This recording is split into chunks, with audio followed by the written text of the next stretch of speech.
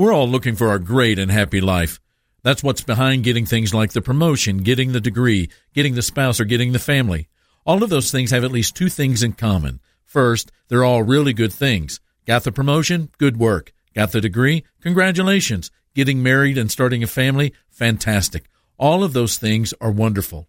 But the second thing they have in common is that as great as they are not the core of a great life. You can't make a good thing the ultimate thing. One of the things the Bible says is that a blessed life is possible. Psalm 1 describes it as fulfillment through all the seasons of life. It's a life that doesn't wither regardless of circumstances. Like a tree rooted in streams of water is the life that is rooted in God. The blessed life is one that doesn't confuse the blessings with the one who blesses. The blessed life is one that knows and loves the blesser. This is Mark Absher, the MacArthur Park Church of Christ. Visit our church online at macarthurchurch.org. The MacArthur Park Church of Christ, connecting God and people.